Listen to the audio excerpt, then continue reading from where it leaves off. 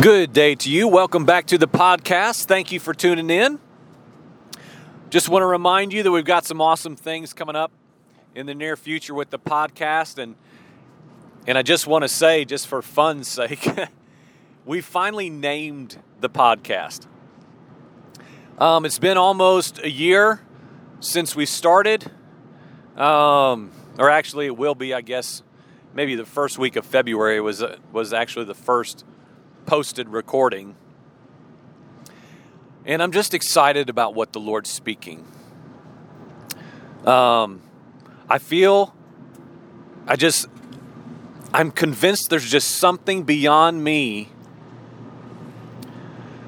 of the Lord just speaking through the vessel of clay reality.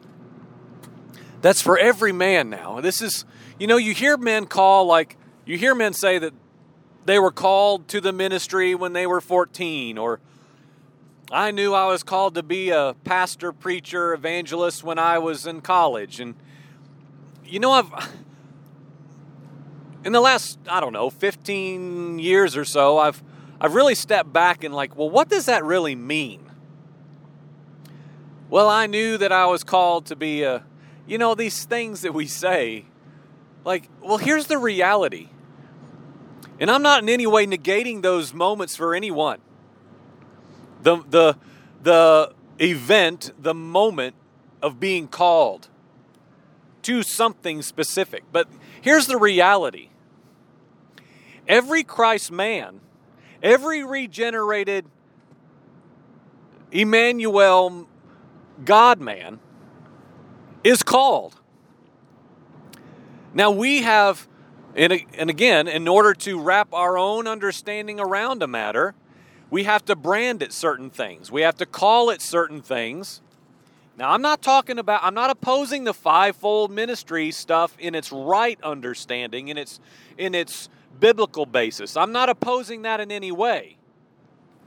But I'm just really beginning to recognize in a different way how we compartmentalize everything that's even right and good and spiritual and godly so that we can control it better and explain it better and brand it and title it and tag it so that we can control it.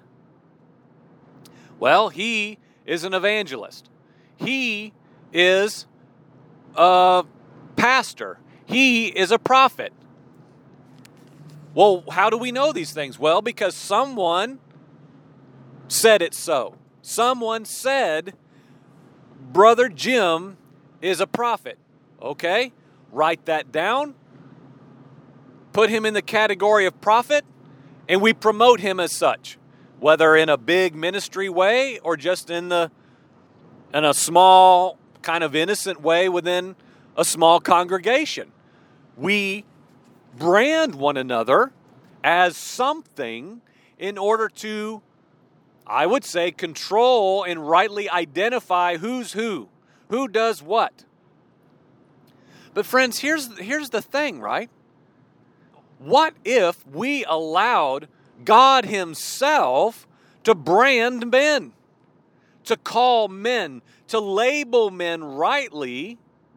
Because I absolutely believe fully, wholeheartedly in the functions of natural men in the body of Christ. Absolutely, hands down.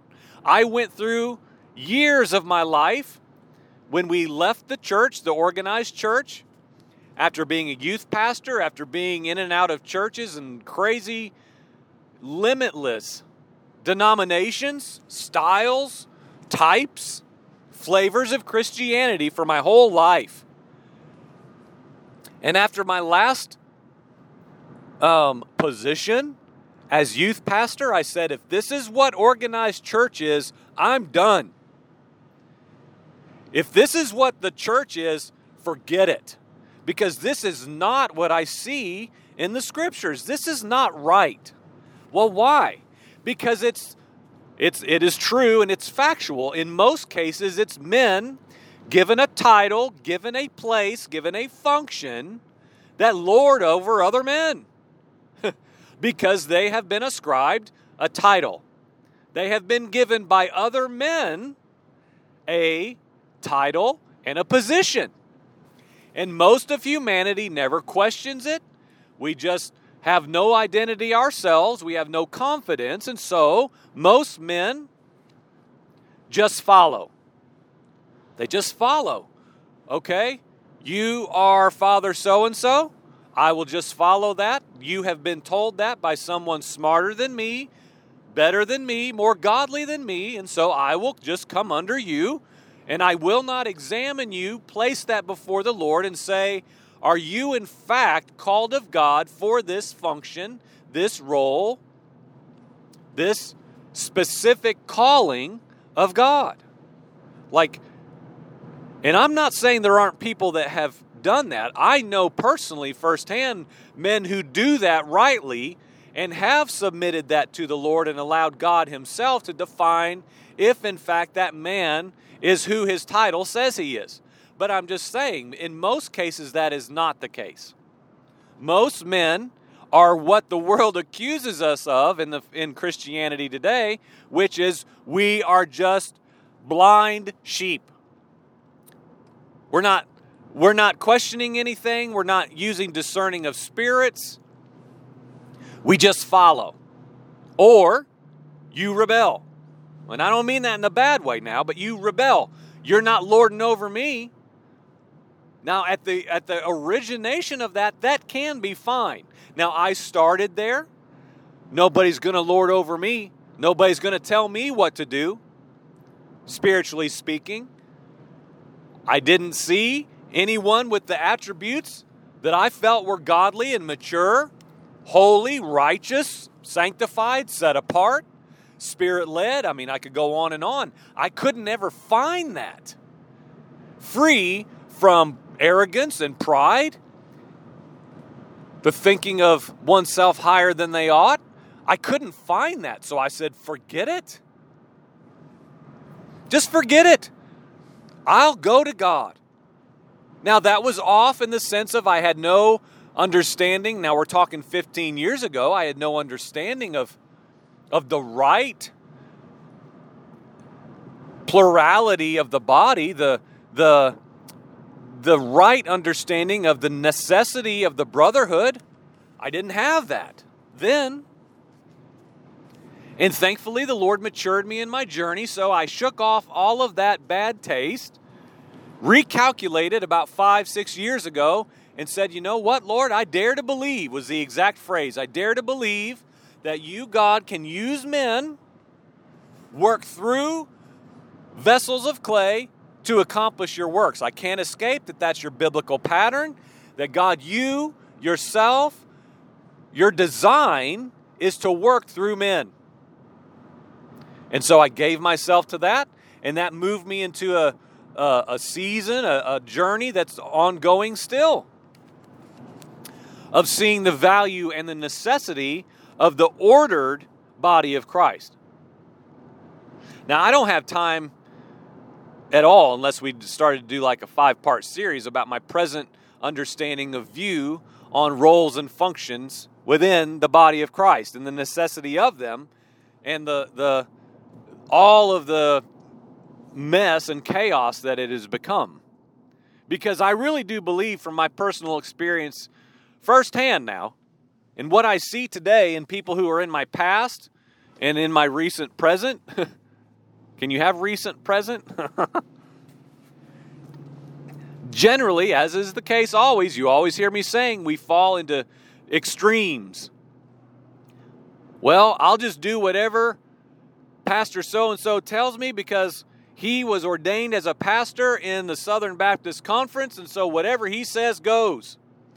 He's the boss. No personal responsibility, no personal receiving the oracles of the Lord myself to be my place, my role. Well, I'll tell you, everybody else tells you what to do. Who am I, right? The layman, I would say the layman, what's the word? It's a deception.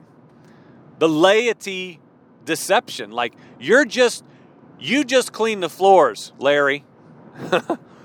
You just teach a Bible study class. You just do that. That's just as important, brother. It's just as important as the preacher. Well, come on now. That's not really, in most cases, what is personified by the modern day church. There is lesser and greater. But this is what I'm getting at. Within the right understanding and ordered body of Christ, and what I talked about in the Freedom and Liberty series back in July, the reality is that all of the men who are regenerated, the John 3 reality, born again, born of the water, born of the Spirit, we're indwelling the kingdom of God together in the here and now. We are set free in order to serve one another. We're set free in order to serve one another. That's part of those pieces that was underneath that study that I did and the message that I gave about that specifically. We have been set free to serve. We've been set free to be in the yoke. The perfect yoke of the Messiah was one of the other points, and was set free from the yoke of slavery to sin. Like all those things that were under that. But the last point that I hit on was we were set free to be enslaved to our brothers, to serve, to bring the ministry of eternal Yahweh God and the head of the church, Christ Jesus, Yeshua, to the members. And so, friends, let me try to get this point clear. We have got to be careful that even in our present understanding, we don't have the greater than, less than mentality that's making its way into our present view of the body. Because this is where this originated. In my time of prayer this morning, I just feel so strongly this John the Baptist call on my life. The Hezekiah call in my life. And I'm finding quickly that when I present myself in just honesty, and truly, I mean, as humble as I know how to be, but yet not timid and afraid to say with confidence what I know God is asking of me and what He's desiring to place within me to declare, to preach, to announce to the age that I live in. Now, I'm finding that because I believe that power of position and that skewed view is so alive and well in humanity, of course, and even in the church, it sounds to most ears that I'm exalting myself to say, I know more than you, and I can tell you something that you don't know because I'm greater. And friends, I'm telling you that this is such a restrictive thing. This is so restraining of the body properly receiving the oracles of God from other men. I'm telling you right now, listen to this part, okay? And may I make this crystal clear. My wife and I were having a dialogue last night about just the reality of what's the deal with what God is doing with us specifically in my household right now? Because friends, what we're talking about is personal, experiential encounters with God. And if that's too offensive that we have to keep that in because, I don't want it to sound like, my wife was accused of that 2 weeks ago. It sounds like all you're doing is talking about yourself. Well, friends, what else do we talk about? We're talking about a personal, experiential encounter with the Yahweh, eternal God, and how He's revealing Himself to me, mere man.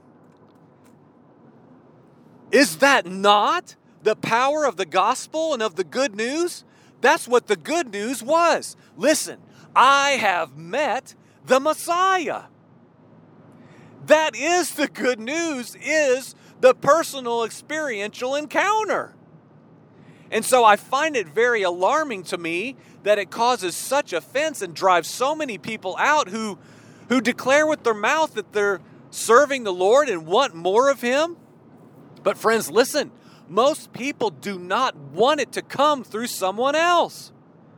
We want to receive private, personal encounters with God ourselves that isn't presented to me by anyone else.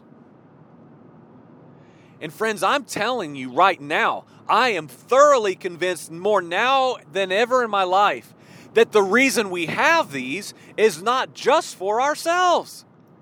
It is to declare the glory of God to all of creation, which boiled down arrives to a conversation between two individuals.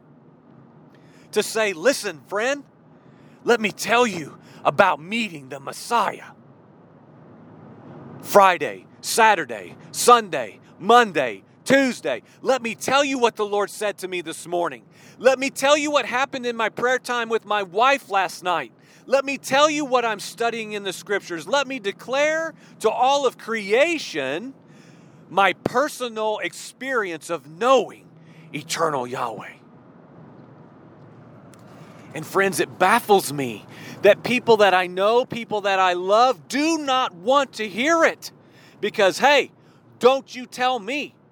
Don't lord over me with that. Friends, we've got to be delivered. We've got to be set free because, y'all, so many people that I know in my past, I'm telling you, they believe the spirit of religion is the boogeyman around every corner. He's the spirit boogeyman that's just lurking in everyone waiting to get at you. And friends, this is so crippling. It's so crippling. We've got to move past that. Now listen, that was me. That was me. I believed every single man who would tell me anything that I needed to do that was greater than what I was presently doing was out to lord over me. And friends, that's a lie. That's a lie. I don't care how true it is in many instances. It is not all-inclusive. It's not. Example, right now, I am looking anywhere and everywhere for someone who is pursuing the Lord more than I am. I am desperately looking and scouring the earth trying to find some men, a man who is pursuing the Lord more than me. Well, why is that? The analogy I used as I was praying with my wife last night is I love basketball. I enjoy basketball. I could play it all day. I could watch it all night. I love the game of basketball. It's foolishness. It's a bunch of men dribbling around a circle with some air in it and throwing it through a hoop. I get it. It's ridiculous, but I enjoy it. And in basketball, the only way you're going to get better is when you play an opponent that's better than you. If you set up a one-on-one game with a 12-year-old who's never driven a basketball before, you will never improve. You will never get better. Your game will never advance and change and mature. If you play an opponent that can kick your tail and you deliberately allow that to happen over and over and over again, your game will change.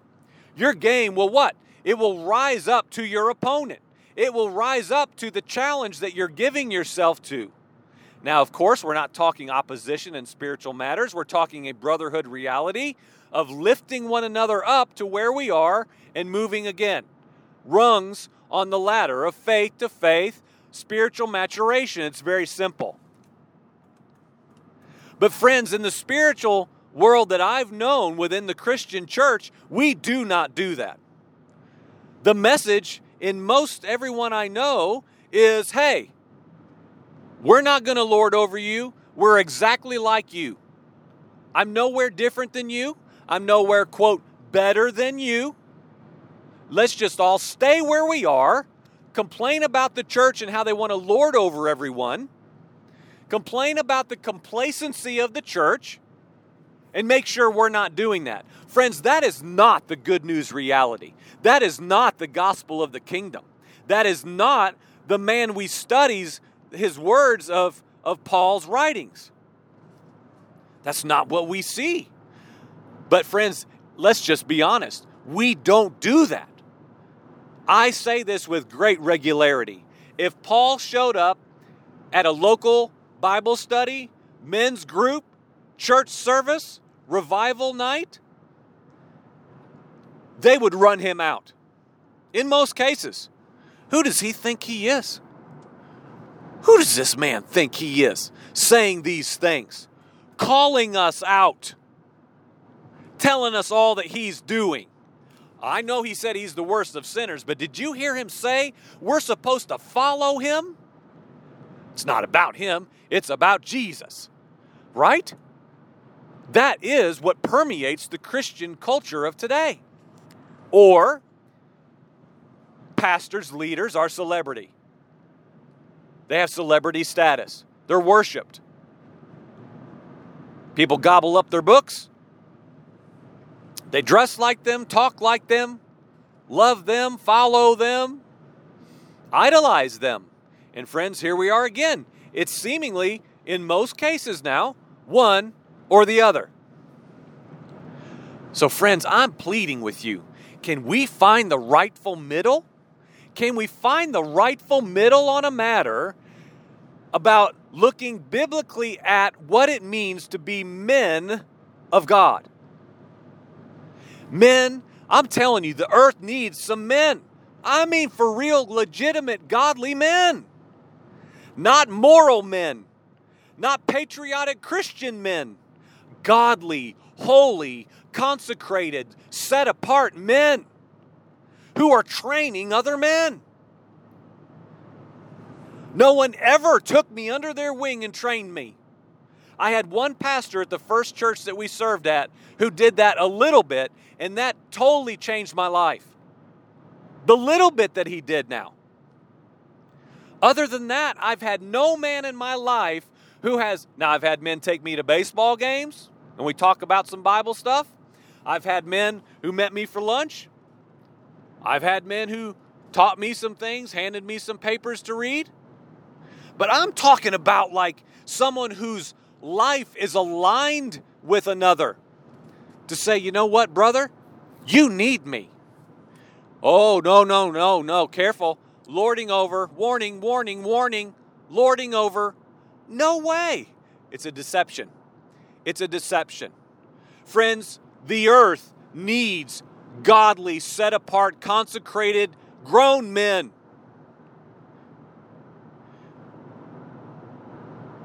I'm going to be one. Friend, will you be one, please? Will you be one for someone? For your household, for your grandchildren, for your nephews, for your neighbor, for someone in your workplace, for someone at your church. Are we deliberately seeking out being the vessels of honor on behalf of the King? Ambassadors. Men who take other men under our wing and say, you know what? I have something to teach you. I have something to tell you that you do not know, friend. And y'all, avoid of the intersection reality where a humble man, age is irrelevant, a humble one meets another humble one. One lacking, looking, needy, and one full and ready to share and teach and train. They've got to be united only by the Holy Spirit of God. Only that way can that happen. Well, the teacher, the leader has to be humble. Yes, amen. I'm telling you, like the man I'm describing is already there.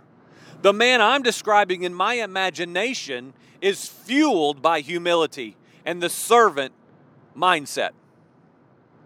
But I'm telling you, friend, we cannot have a message that's full of the dunamis power of God with this passivity of like, I'm just a nobody. I'm just a servant of God. I'm a nobody. I'm nothing. I'm just dirt. No, I won't do that. I'm not going to lessen the awesome work and calling of God that I have embraced and submitted myself to walk into and under. I'm an ambassador of the King. I know my place.